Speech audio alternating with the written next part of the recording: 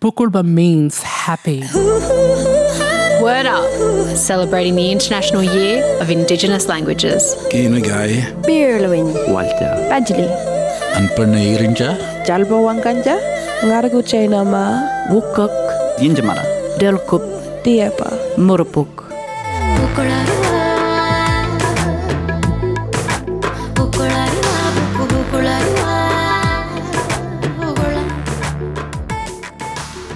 Galangojale Maramjang Gabaguru. My name is Fred Leone. I'm a bachelor and Ngarawa man, also Tongan and South Sea.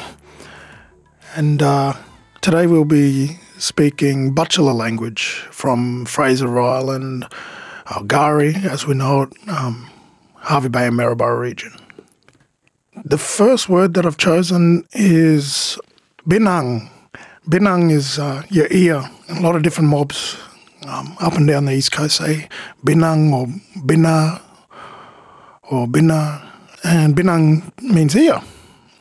You hear it a lot when I was a teenager and we were doing like dance, traditional dance, and we were just practicing with the mob, and yeah, you hear it straight away. As soon as you start drifting off with the fairies and, hey, what's wrong with you? Yo, Binangari boy, get here, cover, calling your boy, get here, boy, come here. So yeah. My second word today is Gari. Gari is the bachelor language name for Fraser Island. People might know Fraser Island because it's named Fraser Island after Eliza Fraser, but we're trying to get it put back. Well, they call it Gari now, so not too long it'll be officially renamed, I think. But, because of that lady in particular, that island, it kicked off a 50-year war, massacres, all sorts of drama on our island there, and in bachelor country. So, yeah, that the name Fraser, Eliza Fraser, isn't too popular around bachelor mob. So we like to call it Gari. Gari means paradise. The importance for me of using the original name for Gari is that you don't go to St. Paul's Cathedral in London and call it whatever you want. Like, it's got a name. And this name, Gari, has been on that piece of land there since the beginning of time. We know the creation story for that place. We have the language there for that place. So I like to explain it like this, like civilizations have risen and fallen 1,000 times over, and that name and the names of all our places all across this country have been here since before anybody can remember.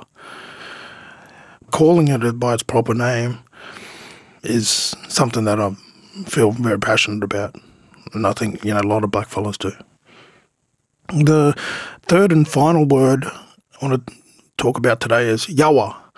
Yawa, all throughout southeast Queensland, even northern New South Wales, up to maybe central Queensland, Yawa or Yawawire is the word to describe song and dance. So mob down in Sydney have that word corroboree, but up our way we call it Yawa, Yawawire.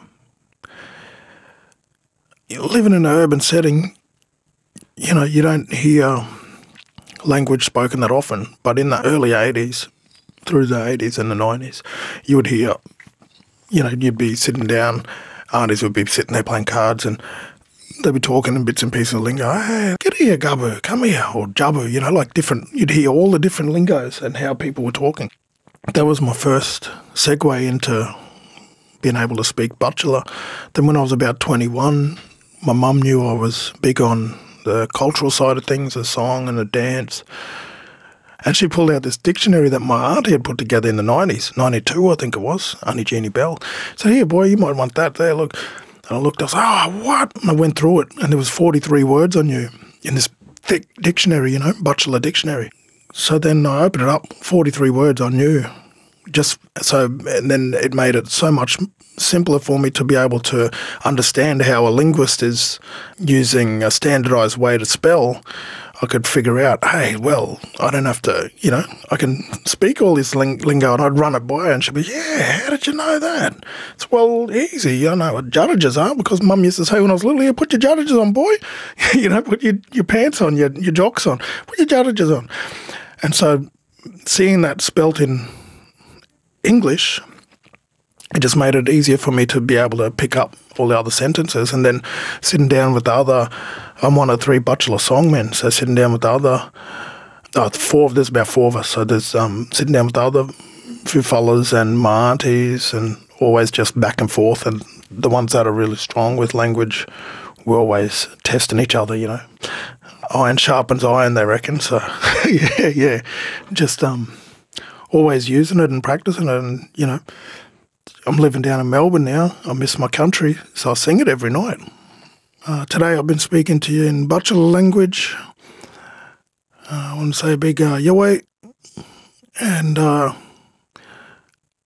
might see you around the trap soon. Yo. Word Up, bringing you the diverse languages of Black Australia, one word at a time.